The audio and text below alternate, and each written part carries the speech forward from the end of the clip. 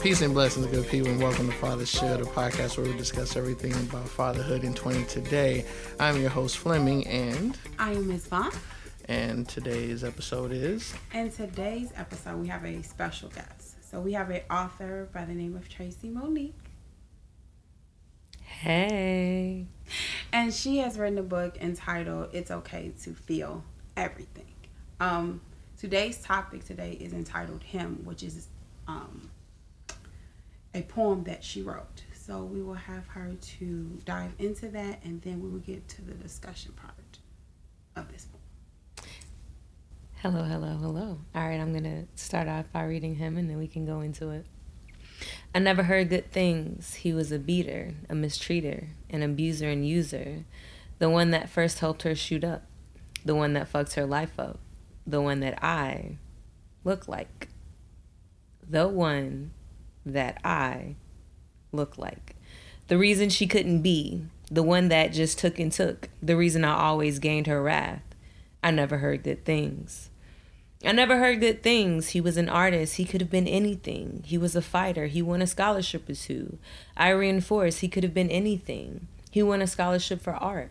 He finished school with honors. He had a great big heart. He just didn't know what he had to do to get by and through. I never heard good things, but I always wanted to. That's why I pursue as many forms of art. Because, dear Father, I've always wanted to be close to you. Full steps on that one. Oh, thank you. Oh, my God. So, appreciation. yes. Yeah. So, Madame. Okay. What was the inspiration behind this? So, kind of give us a backstory of how you got to him. So I like to think about the full spectrum of family and relationships. And in your family, you have your mother and your father. But in some families, you just have one parent and not necessarily two. And I always thought about the relationship with my father that I did not have. But I learned a lot about him from my grandmother and my mother. And they each had very different perspectives. And my mother's was a little bit more harsh. And my grandmother's was a little bit more nurturing. Of course, that was her child, so she correlated him as being her baby, the one that had all the potential in the world that refused to use it. And my mother referred to him as this demon in her life that messed everything up. But I'm a kid, so I don't care about those things. I care about the fact that I had a father and we didn't have the best relationship. And so I just wrote the poem from the perspective of knowing who a person is, but still wanting that person to be in your life because they are a part of who you are. And if you don't know where you come from, you can't become the best version of yourself. Mm-hmm. And I feel like for me, I've always struggled a little bit because I look exactly like my father. Like, if you put a picture of him at 5 and me at 5, we look alike. I'm just the girl and he's the boy. Mm-hmm. And whenever any of my family members would see me, they would always say, "Oh my God, you look just like your dad." And I'd be like, I don't know that dude, you know? And it's just like, sometimes parents don't do their due diligence in making their kids or understand that even though a person isn't who they should be in your life, that they're still a person and they're a part of you. Mm-hmm. So I just wrote it from this perspective of knowing what somebody said, but that not being who I needed that person and wanted that person to be in my life. Okay, so if you can kind of remember, so what was your vision of what your father looked like? Because I understand, you're getting two polar opposites of yes. women who have dealt with your father. So, yes. So what at that particular time, as a young person, what was your image? What did your image look like of him? So I remember, I think, because I lived with my grandmother, I was maybe let's say I was 5 to 7. I can't remember ages, but I lived with my grandmother from about the age of 5 to the age of 10. And my first memories of my father, because he was in jail and he had to come stay with her so he could get out of jail, was him taking me to the movies. Okay. And so me and him would always go to the movies. Let's just say on Sunday, because that's a good day to go to the movies. And we would always go, and we would always walk around, and just we just had fun. Mm-hmm. And, you know, I didn't really know him, but I knew he was my dad, and it was cool that he wanted to do things with me and take me places. So I always had a warm and fuzzy about those memories because he was there. And he was someone because my mother wasn't in my life. So he was the closest thing that I had to somebody that had me. So now, so my question would be, so now as far as having those two different viewpoints, did having or knowing your mother's viewpoint, did it ever taint your viewpoint in any way? So I didn't get my mother's viewpoint until I started living with her at the age of 10. Okay. And I knew that there was always contention where he was concerned, but I didn't really know where that came from. So my views about my father changed when he didn't do the things that he said he was going to do. Okay. So our memories were going to the movies, mm-hmm. and that's something that he promised me. And he would say, hey, I'm going to come get you, and he never would. And saying that I didn't have any stability in my life as a kid, I needed that stability. So him not being the person that he was supposed to be in my life, I started not depending on him because it was all sad memories because he would be like, hey, I'm going to come through, and he didn't. The simple stuff. You couldn't do the simple stuff. How can I trust you to do Absolutely. And, you know, you're not really thinking that as a kid. Right. You're just thinking like, oh, well, you know, he's not available and around, so I don't want you available and around. And I remember me and my dad had this one conversation. I don't know why I remember this, but I do. And he was like, you're only happy to see me when other people are around, and it seems like I'm paying more attention to them than I am to you. Oh, wow. Yeah. And it's like, I mean, dude, serious? Yeah. Like you weren't like, what do you mean? Like you weren't there. Like, and I didn't understand it. I mean, I get it now. Mm-hmm. I mean, because, you know, he's my dad. So, of course, he feels some type of way. But it's like you weren't there to feel some type of way, you know? Right. So, I was like, all right. I mean, I didn't understand what it meant. But, like, as an adult, I get, like, you wanted to hold that father role, but you weren't doing those things that a father should do. Right. You know? Exactly. But I think that when you have children, it doesn't matter what you do. You still want and have that idea of what your relationship should be. Yeah.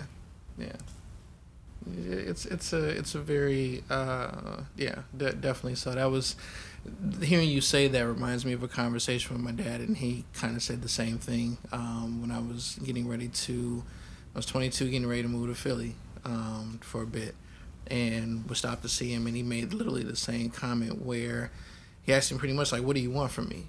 You know, and I was like, dude, at this particular point, like I'm 22, like I don't need anything from you financially. You know, I just really was hoping that we could have some type of friendship because I'm getting ready to be 3,000 miles away from everything that I know is home, you know.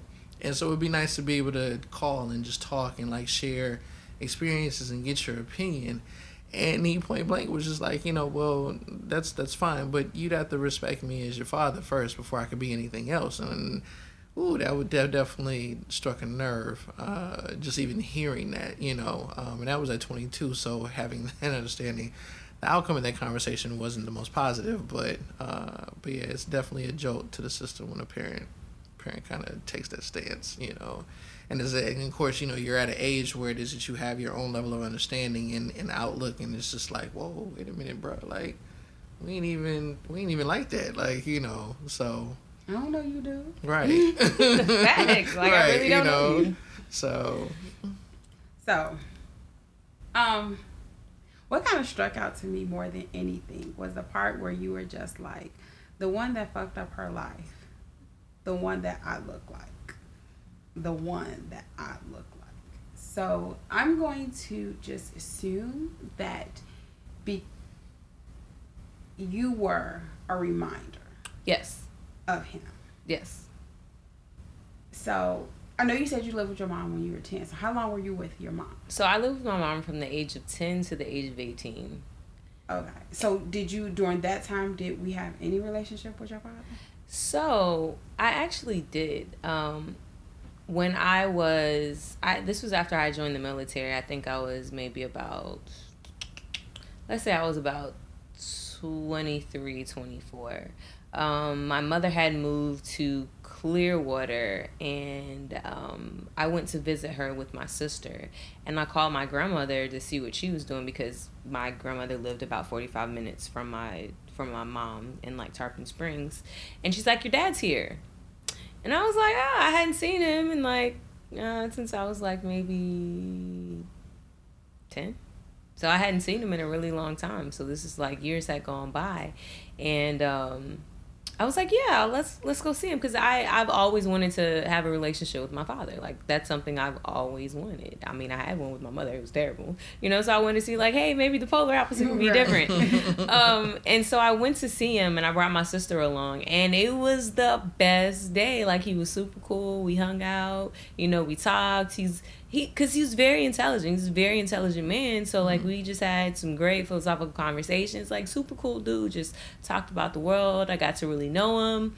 And then I left with, like, this super warm and fuzzy that, like, me and my father could have, like, this great relationship.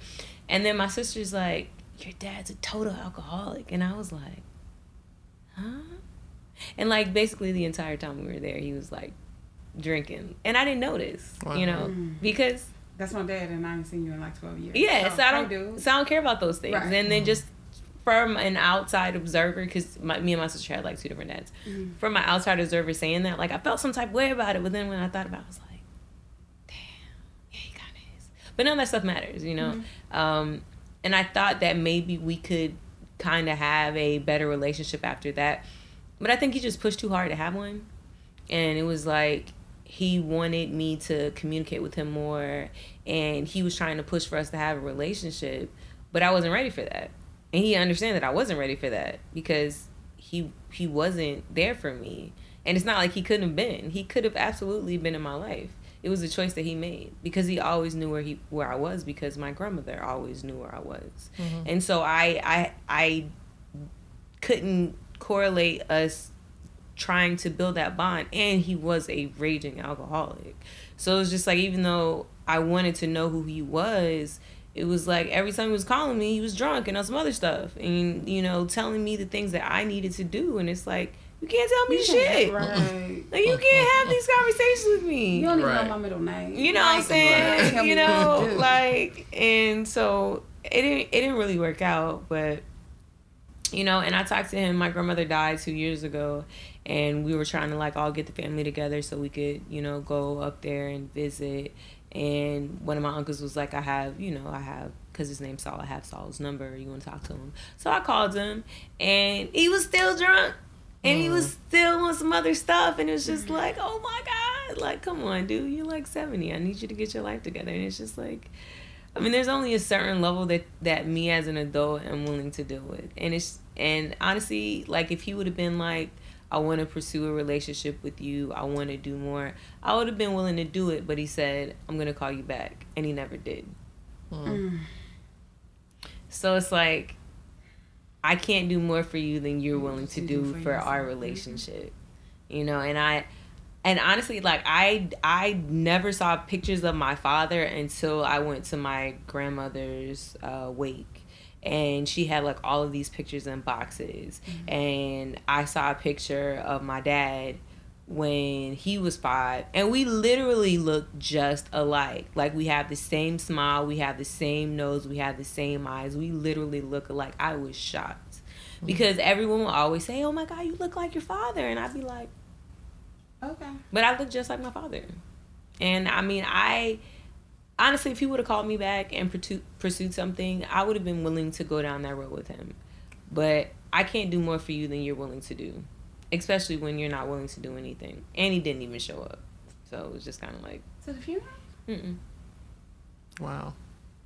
But it's like that. Like, some things are like that. Yeah. I mean, it does, but this is a lot. I mean, it is definitely... a very large problem there for him as far as, that addiction, which it's unfortunate. Yeah, it is. It's highly unfortunate.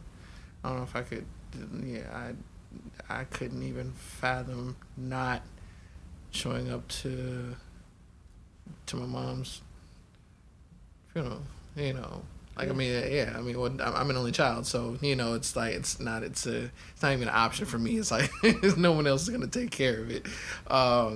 So, you know, there's that factor. So, oh, okay. So now, as far as, was there, you know, as far as I know, I heard you say, as far as like your relationship with your mom wasn't necessarily the best. So, was that like a constant like reminder of her? Like, as far as you looking or being that reminder for you, was it a constant reminder? Like, did she constantly remind you of that fact? So I didn't really think about it when I was a kid. Mm-hmm. But growing up, I could see that the tension between us, probably the underlining cause was the fact that I looked like my father. Mm-hmm. Of course, that wasn't everything, because, you know, I didn't live with her until I was 10. So, of course, there's always, you know, like, I don't know you, like, right. What's good, you know what I'm saying? And I think that always as parents, like, even if they're not in your life, they still want that role. Mm-hmm. And just by the virtue of them having you, they feel like they're entitled to certain things. You like, oh, you know what I'm saying? I owe you. Yeah. Like, no, congratulations. I came out, you know, the balls and the twat, and y'all just got together. So it's she just said like, twat like 10 times. The twat. Oh my God. That's just mind boggling. I is. get that, because it's an understanding of, I can give you love. Yeah. But I have to build a bond. Yes. And so that is what I think parents really have a problem with, especially with, you know, your child. It's just like, well, you're my child and you're just supposed to do what I say. Like, I know me and my mother used to have a contention, because she used to say, well, I'm your mother. You have to do what I say. And I'm kind of a smart child, so I would be like, well, I didn't ask to be here. Yeah. Like, that was kind of always my follow-up, but I didn't. Yeah. So it was just like, at the end of the day, can you stop with that? I'm just saying.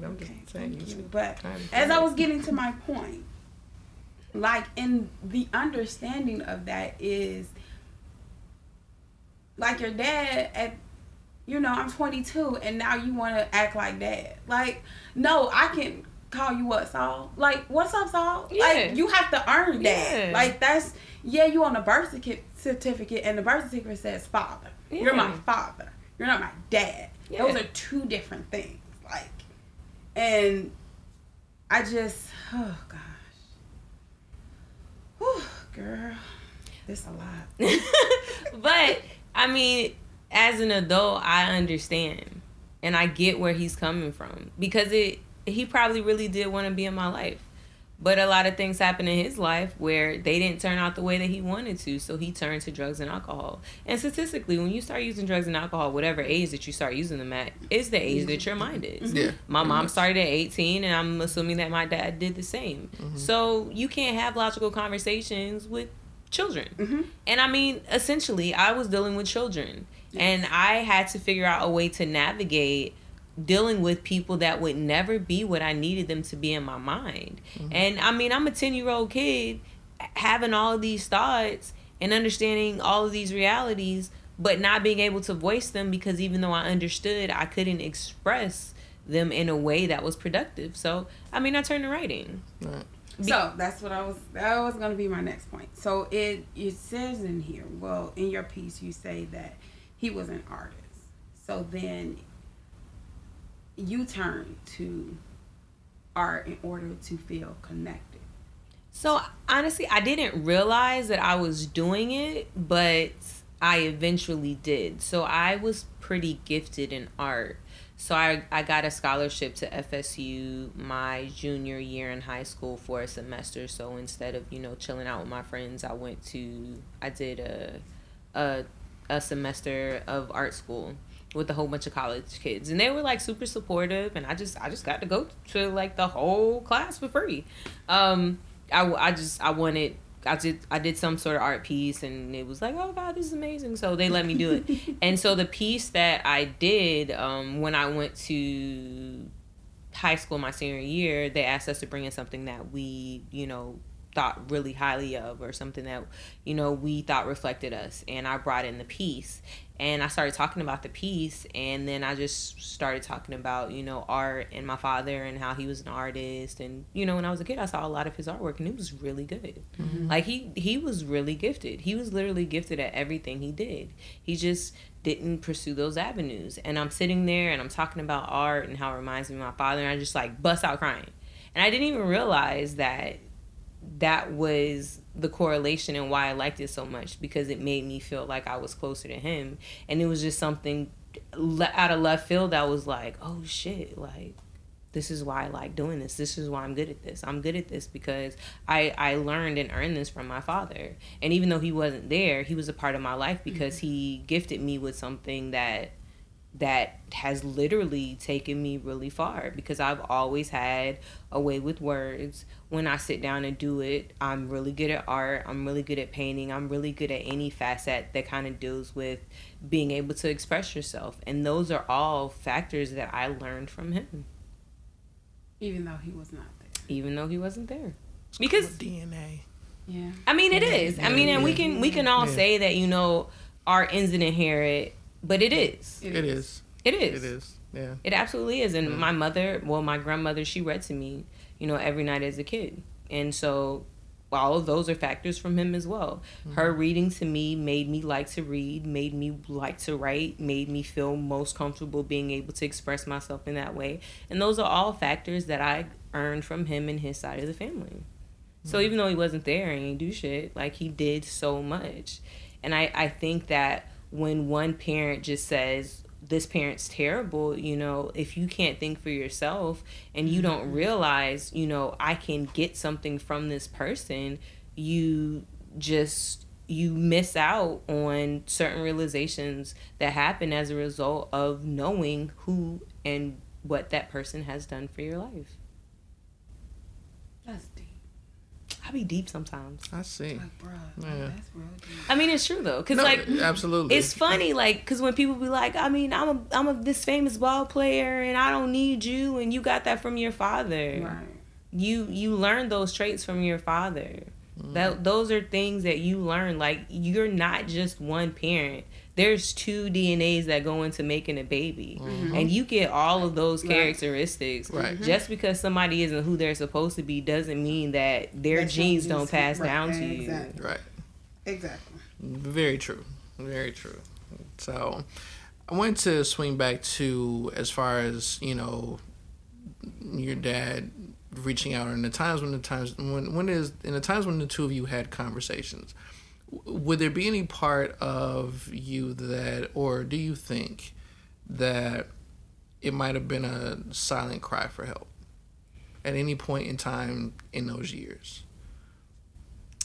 So my father has had a lot of chances to get help, and my grandmother was very big about whenever he needed anything being there for him. Mm-hmm. Like, whenever he needed a home, he had it. Whenever he needed a shoulder, he had it. He basically just had to be there.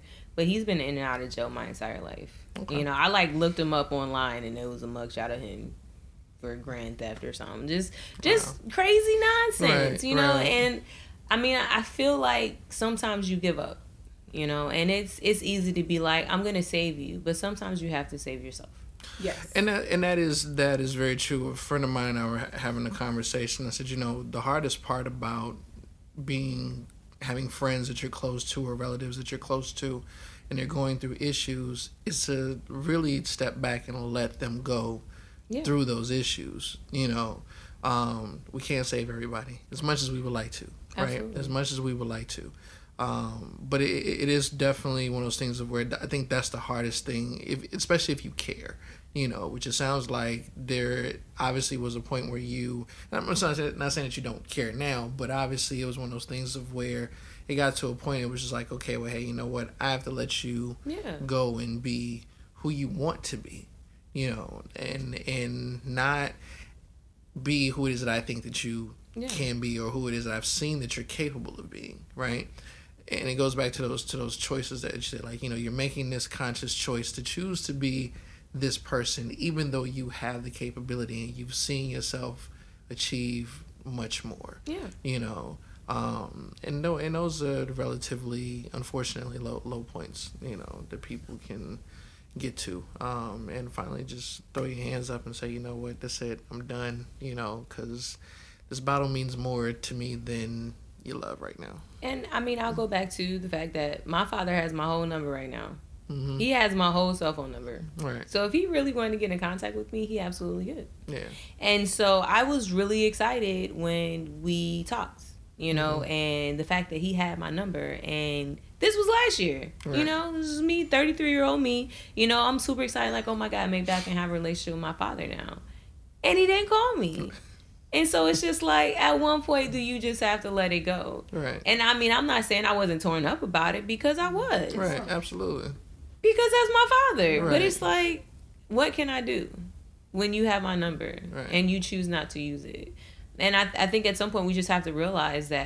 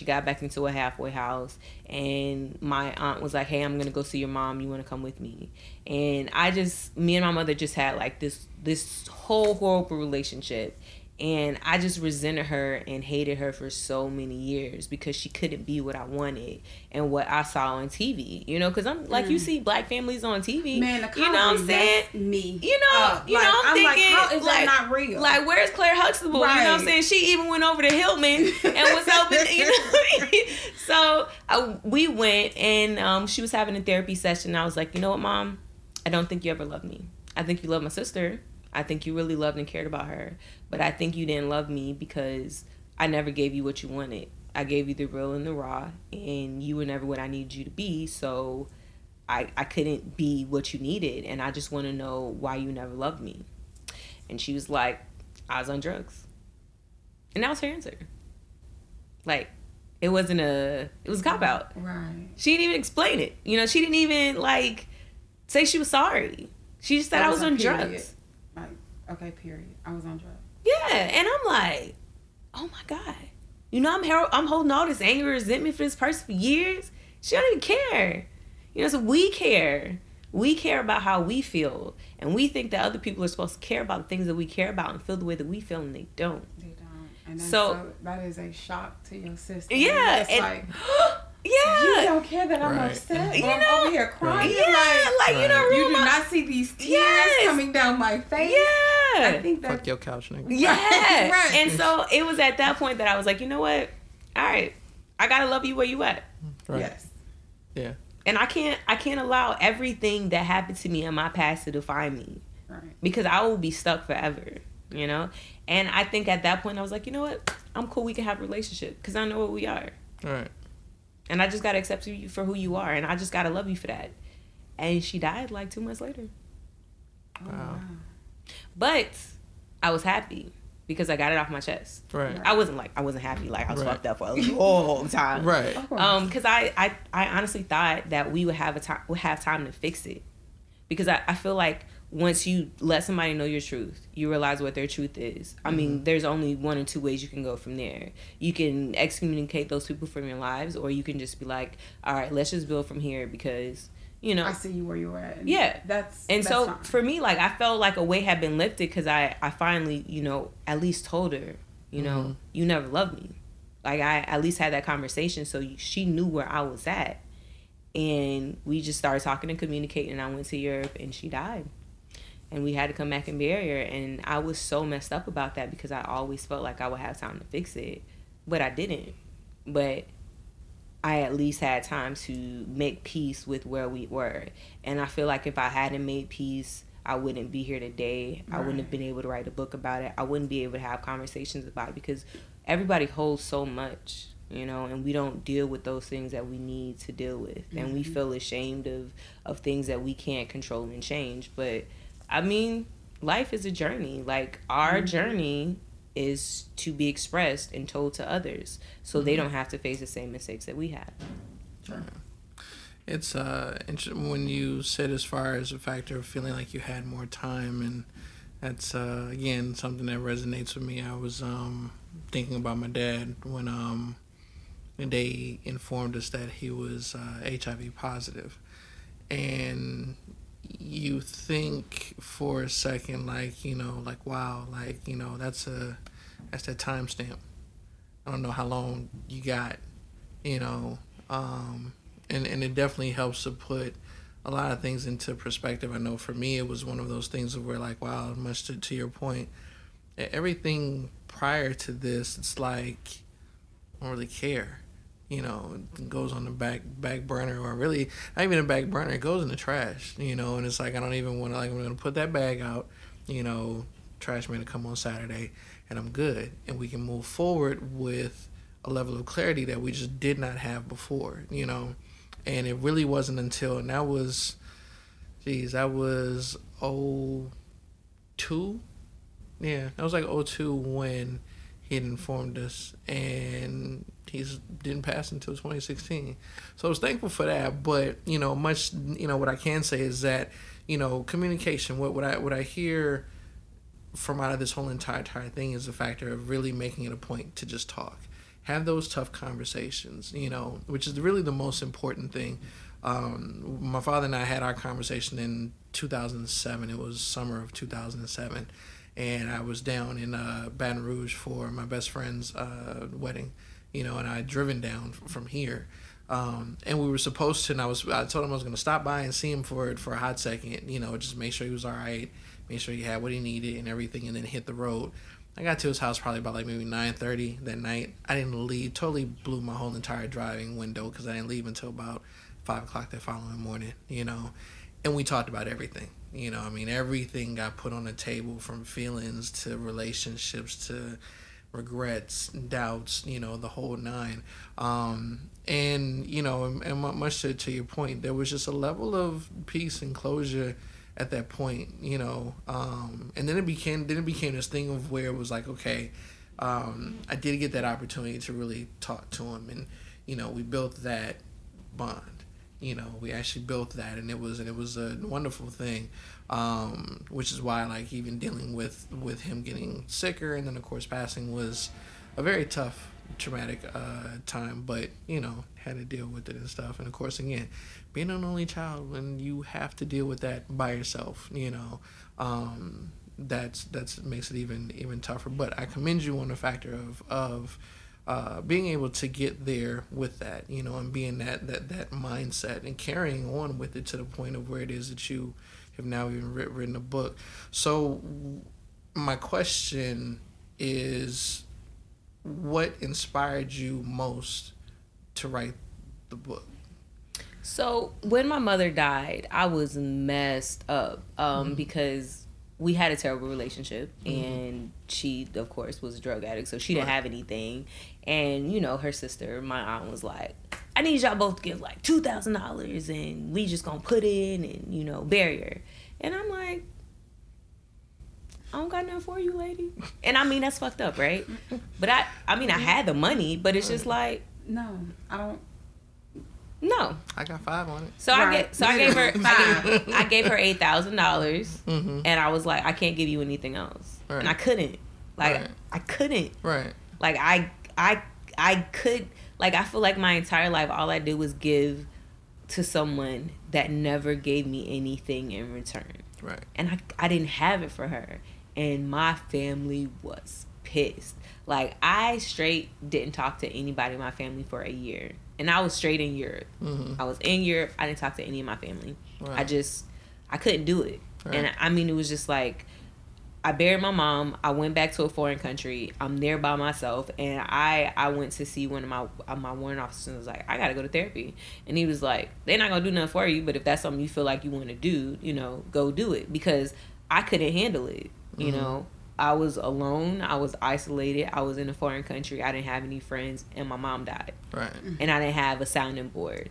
So I went to therapy, and I was like, all right, I just buried my mom. My family's beefing with me. I mean, the whole process was terrible. It was a mess. Everyone was really mad, and everyone was, acting like, I was fucked up because of how I was feeling. And the therapist said, it's okay to feel what you're feeling. And no one had ever told me that. I always felt like what I was feeling was messed up, and that, I wasn't entitled to feel the way that I felt. And she was like, no, you're totally entitled to feel like you're feeling, and it's okay to feel that way, as you should, because you just lost a parent. Right. And how you deal with that loss is how you deal with that loss. And I mean, it's just as simple as somebody allowing you to feel, how you feel. They're giving you that space. Yes. Right. And it was crazy because I had never thought about that. And I'm a very analytical person. But I just always thought that my feelings weren't relevant, and, nobody really cared. And I just had to, suck it up and follow along because, everybody else was damaged, and we just had to, hold pillows towards that damage and make sure that their lives were good. Right.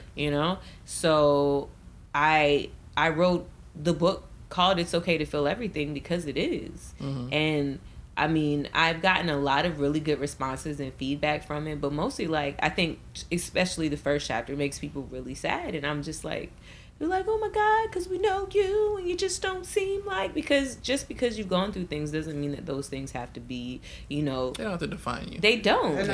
They're just things that happen. Like, I'm not going to put this on my, you won't see me with a shirt, I had a fucked up childhood. And you know what I'm saying? And it's just like, it's a cause for conversation. Right. Like, I have a niece, and she had some pretty rambunctious things happen to her.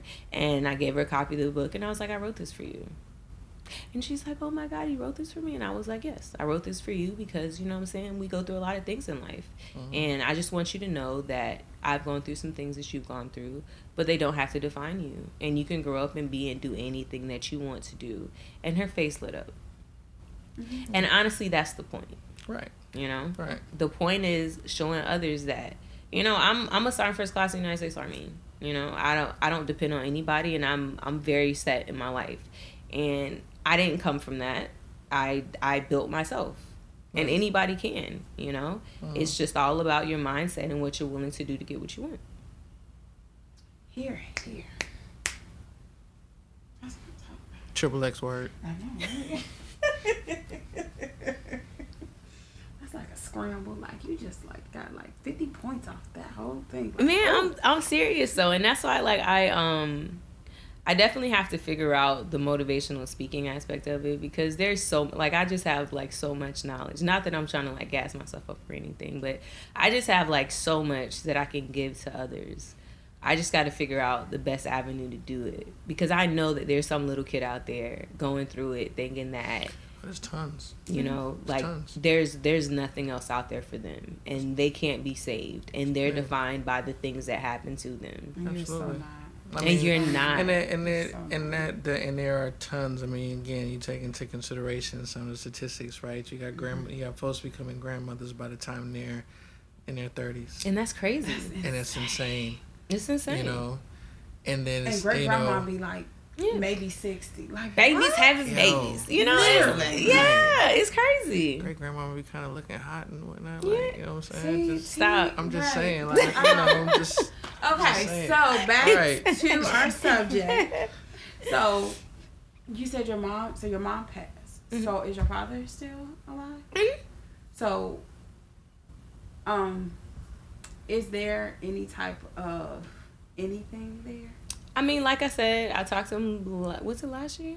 No, 2018. I talked to him in 2018 when my grandmother passed. And he has my number. So there's no relationship, because I can't. Like, I can't do that for him. But I'm at peace with it, because all through my life, I've given him chances to be there for me. And I don't resent him or hold it against him. I'm just not a priority. So now are you... You said you're not a priority? Obviously. You got my number, you don't use it. Right. So now you have a sister via moms. Mm-hmm. Any other siblings? No, so it's just me and my sister, and like I think my dad got like 7 or 8 kids, but like I don't know none of them kids. So it's just like so it's like me and my sister, and I have 2 cousins, and so we have like a really small family. I think there's like the people that are close to us, it's like maybe 15 of us. And we all got together on Thanksgiving and all had dinner together. It was super dope. But we're all close, super tight. We talk all the time. So it's not like I'm out here and I got no family. So I have if I really needed some support, you know what I'm saying. You know, I keep people now. So we're all there, and we're all doing different things. But my sister lives probably about maybe a 9 hour drive from me. She lives in Savannah, so we're all super close. We talk, we chat, we chop it up. Okay. Cool. So now, what do you think your feeling is gonna be? Or better yet, let me ask this: do you think that you'll be the one to get the call when, unfortunately, I mean, we live to die, so let's just call it what it is. But you think you'll get that call when the time comes with your dad? I don't know. I mean, I haven't thought about it, but if it does, I mean, I'll be there because he's my father. Right. You know, like there's no ill will here because I get it. You know, it's like, it's addiction. Yeah. It's a force. Addiction is real. It is, and it's just addiction is real. And I understand it, and I mean, I think his family understands it too. Like, he's burned a lot of bridges because of it. Yeah. He's an alcoholic, you know, and. It just is what it is. But if there's a situation and something comes up and, you know, I'm required to be there, I'm going to be there, you know, because he's my father. Right. And I look like him. So it's just like, you know, gotta bury my face. And I would think that probably you know, I mean, and there's sorry, obviously. That was so crude. You know, but I'm sure there's also some, like, a level, I'm sure that there is a level of love for him. Yeah, I love my dad. Right. Like I was so happy to speak to him. Right. Because I wanted there to be a relationship there. Like, I wanted to build. Right. So are you still, like, I guess my thing is that, do you still feel like you're that little kid who's waiting for him to, like, okay, you know, now you're going to take me to the movies. So now you're actually going to show up. And now you're going to... I will always be that little kid, you know, hoping. Mm-hmm. I'll always be hopeful that eventually he'll choose me. Right. But, I mean, that's not a reality, you know. Right. We can't make our hopes a reality, but we can choose how we decide to deal with that. And I feel like it's emotionally toxic to continue to deal with the situation when you know that it's not going to bear any fruit. Right. And I know that seems really harsh. No, but no, that's reality. That's reality. But that's reality. He got my whole number, and it's not like he doesn't. Right. He literally said, "I'm gonna call you back," and I've been waiting for 2 years.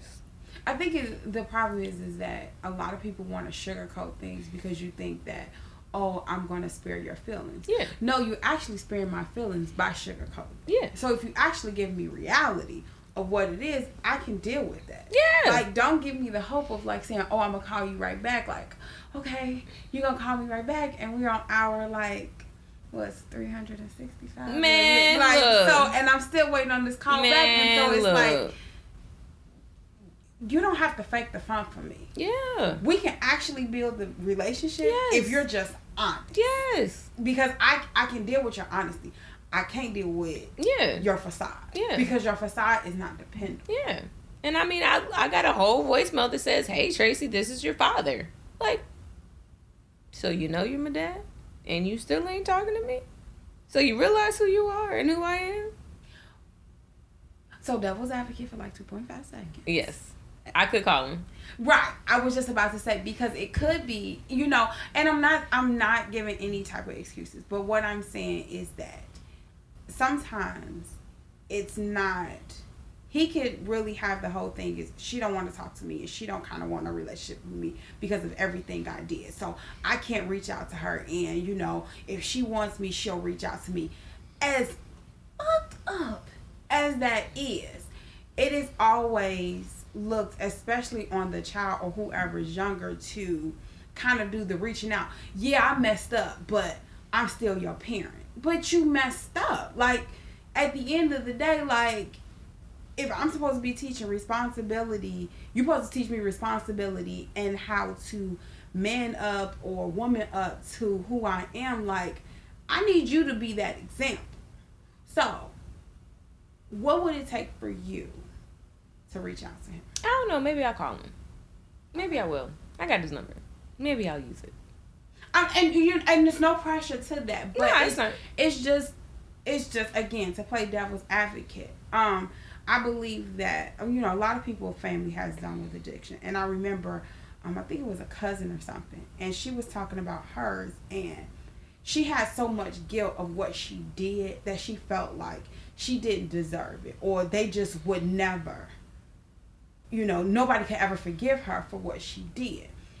That necessarily wasn't, you know, that was what she was thinking. And of course they're thinking how you're thinking, like, you know who I am, you know what my number is, all you have to do is call me. You're not going to voicemail. I'll pick up the phone and say, hey, Dad. Like, but I think it is more so of the fear of this image that I have in my head, like, oh, this is exactly what's going to happen. And it's just like, no, it's in your head. Like, again, that's not reality. Like, the image in your head, okay, that's the image in your head, but that's not how I view you. But you will never know that if, you know. But that's a tough thing because it's how he views himself. True. And that's where that's that hump that you have to get over. You know, when you know, like I said, when my father and I had that conversation, one of the things that we talked about, and he said, you know, because my father didn't come back into my life until I was like 8. My parents got divorced by the time I was 3, so it was like that whole like 5-year span, and then by that point we'd moved to California. So, but I remember him specifically telling me that, you know, about a conversation him and my mother had, and he said point blank, he didn't know what to expect, because he didn't know this length of time had gone by.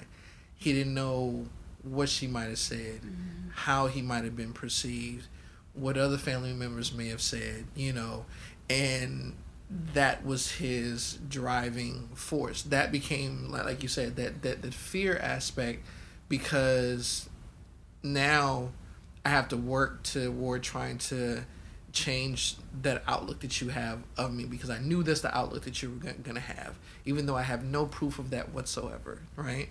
And I think that, you know, when I was having a conversation with some other brothers, and I said, you know, as men, right, it's I think with men especially, women I think it takes a little bit more, but I think with men especially, like it's real easy for us if like to be like, fuck it, I'm done, I'm gonna go over here. I'm just gonna I'm not gonna address it, right?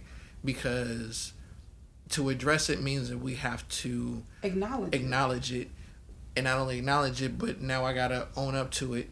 On my part, I gotta explain why it is that I did what I did, and the reality is that for myself, I might not even know, like I love you too much to give you just an explanation and say that, hey, it was the addiction, which means that I need to give you more than that because you deserve that, and that can sometimes be where it is that the trouble comes in, or like I said, just really wanting to go across over that line. But from to your other point, right, as far as calling, right, for me, Southern upbringing, right, I was born in Baton Rouge, all my folks is in Louisiana, between Louisiana and Mississippi, so it's very much so like, and I had the same thing because when my mother and I moved to California, it was like nobody from the family reached out, The only time we heard from them was when it is that we picked up the phone to call and be like, hey, we're going to be in town, or hey, we're thinking about you, So I carried that for a very long time, But I think that also from an elder perspective, right? Because that's how it is that we're taught, like, okay, at the end of the day, yes, that's our parents, and now they're the elders, So as much as it might be to take out of me to actually pick up this phone and call, all right, you crossed my mind, so let me at least see how you doing, Doesn't mean that we have to have a long conversation, doesn't mean, doesn't mean we have to go into details of like everything that's going on in life, but you know what, I just called to check on you and see how you doing. You good? All right, then. You good? All right, I'm good. All right. Cool. And from there it becomes a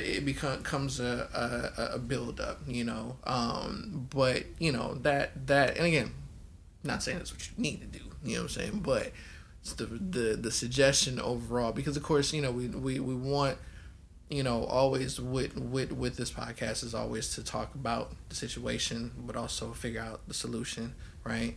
And figure out like, okay, well, what could be the best course of action, getting to this point of where it is like, hey, these are my feelings, so even if at some point figuring out a way to create a space where it is that, hey, you know what, I got some stuff we need to talk about, because we haven't had that time, your dad hasn't met, like, he knows the adult you, but he hasn't had a chance to really meet the adult you. You've had a chance to see the adult him, so how do you go about exactly fostering that level of communication, and having it be effective communication on top of that, and it may just be like, gradual, doesn't have to be, full swing, not saying like, make sure you call him every Sunday and whatnot, but treat making the phone call the same way that you treated having or going to the movies. Yes. Maybe be a once a month thing, and once you get that, past that and stuff, then maybe it becomes a, twice a month thing, or whatever, and I make that recommendation for anybody listening to this that could be possibly having the same situation. It's not necessarily just advice we're giving for Tracy. It's just literally for anybody that might be going through that type of situation. I'm going to say general. Once a quarter. Once a quarter. Okay. Because once a month seems very... once a quarter. It seems like... Because I'm over here doing calculations. I was like, it's 12 months in the year. That means I'm calling once a month. Like, that's a whole lot. However, if you do it once a quarter, that's only 4 times in a year. Therefore, I'm not, not too bad, but I'm working on it. Like, because then you're saying from once a month to twice a month. What I'm saying is, what I'm saying is that if there is a level of reciprocation, right? Even still, that's fast to me. Okay, but that's fast to you. That might not be fast to somebody else. But once a quarter. Everybody is different. Thank you. Everybody is different. I mean, I get that. Right. But just give them more than just once a month. Okay. Once a quarter sounds really, really good. Work. You know, or you could do it like every time the seasons change. You know what I'm saying? Like it's autumn. Yeah, I feel like it's autumn. Yeah. It's summer. It's summer. It's winter. Yep. Got our first snowfall. Hey, how you doing? It's spring now. What's good? It's Father's Day. It's holidays. You know.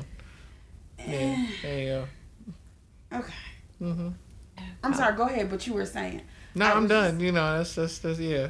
I didn't mean to cut you off. I mean, but you did though. So I mean, but you know, it is what it is. Thank you. Well, obviously, you still have it on your heart. No. I'm good. I'm good.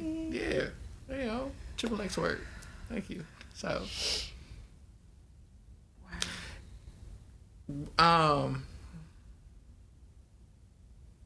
So for people who want the book, where they go?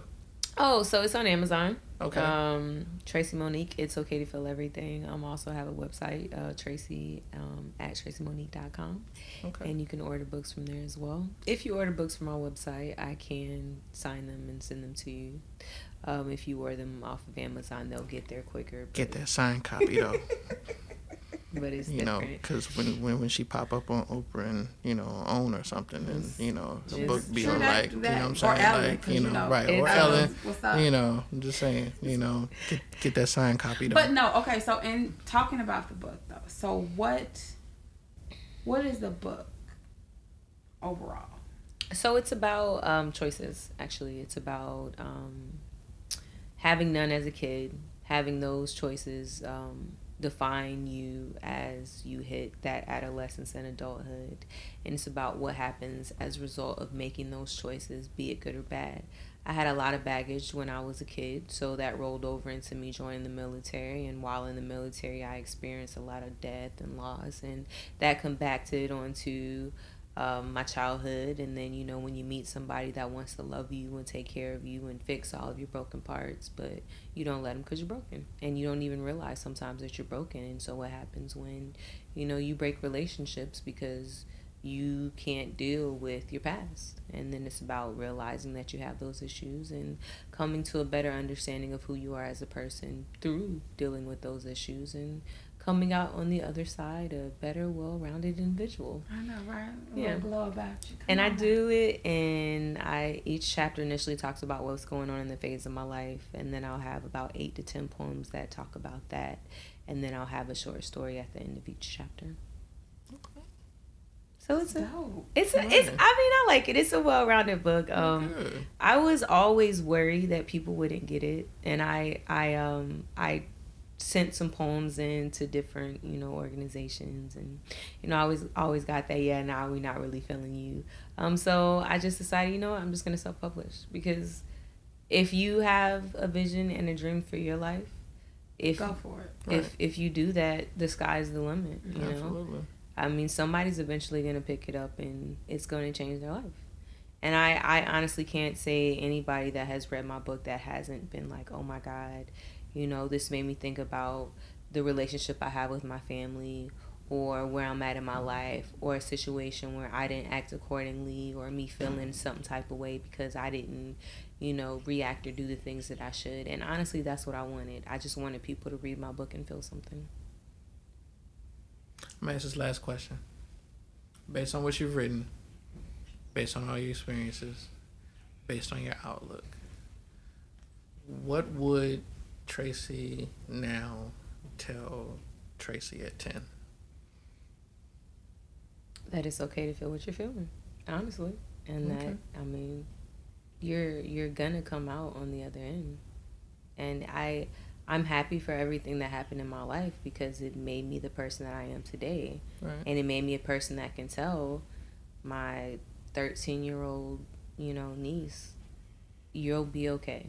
You know, things happen to you because you can go through them and come out on the other side a better person. You know, those things happened to your grandmother and she didn't make the right choice. Mm-hmm. But you can do something different. And, you know, when you see that light and that glow in somebody's eyes, and, you know, that lets them know that, you know, it sucks that things have happened. Mm-hmm. But they can grow up and do and be different. Like, to always, I know when I grew up, they used to, it was a judge, his name was Eugene Pinchon. And he used to always say that you can't be what you've never seen. But also he used to say the world is so much bigger than what's around you. And, you know, as a kid, it's just like you think your whole world is, you know, your family or your friends at school. Like, that's your whole world. And then all of a sudden you become 18 and depending on what you choose to do with your life, you realize, like, bro, this is nothing. Like, I remember I went to a small grammar school. I think we had maybe 200 kids in my grammar school. My graduating class was maybe 80. And then I went to high school where it's like thousands of kids. And I was like, what in the world? Like, but I remember my grammar school used to be the biggest thing in my world. Like, and I even understand, like, even with my relationship, especially with my father, like, it's definitely been some growing pains. Like, because, you know, he's always been active in my life, but to say that we grew up together, and I think that's, you know, what a lot of people don't understand. Like, sometimes when our parents had us, they were like probably in their teens. So it's just like, you know, you're not grown, but all of a sudden you're responsible for this little person, and it's just like, I don't know what I'm doing. And instead of saying I don't know what I'm doing, I'm just gonna make it up as I go along. And yeah, so we all grown up together, huh? So we gonna all experience this at one time, huh? Absolutely. Got it. Yep. Okay. Because y'all do not come with instruction booklets. Lord knows no child comes with an instruction booklet whatsoever. They do not. You know, so. What you saying? Just throwing some stuff at the wall and see what sticks. What like, sticks? Okay. Yeah. Well, Tracy, thank you. You're for, welcome. Coming. Like, we would like to give you, like, what would you like our audience to know, like, about you and about you and kind of your father's relationship? Like, what's your, like, final thoughts? So, final thoughts. Even though he wasn't in my life, I still love him. You know, I'm happy and thankful that I got and gained the artistic aspects of myself from him. And, you know, I don't regret the times that we spent together because they defined and made me. And we look alike. And what's your daddy's name again? Saul Logs Gordon Yon. Okay, so Saul, if you hear this, when you hear this, understand that your baby still loves you. And your baby, all she wants you to do is try. Like, nothing beats, my mother says all the time, nothing beats a failure but a try. So if you try, she right here, but you gotta try. So Saul, try. Pick that phone up, bruh. Right. But you know what? I'm for real. I'm gonna call him. Okay. I'm gonna call him. Okay. It can't hurt. Nah. It can't. Nothing beats a failure but a try. It doesn't. So, you know, thank y'all. Much appreciated. Yeah. And then we'll bring you back and, you know, do a part 2 and get the follow up. And I'll be like, he said he was gonna call me back. Right. It's been 2 years. He's like, damn.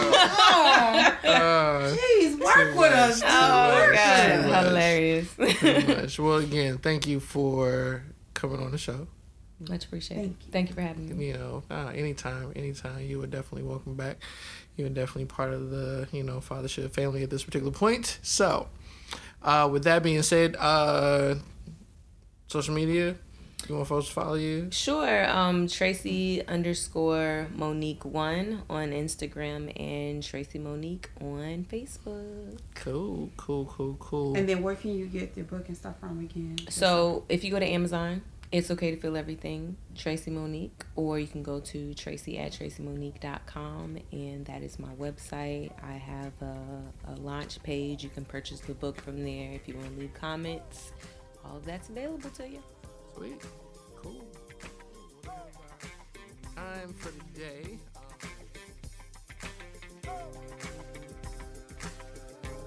Thank you for listening to this week's show. Be sure to follow us on Facebook, Instagram, and Twitter at FathersShouldPod.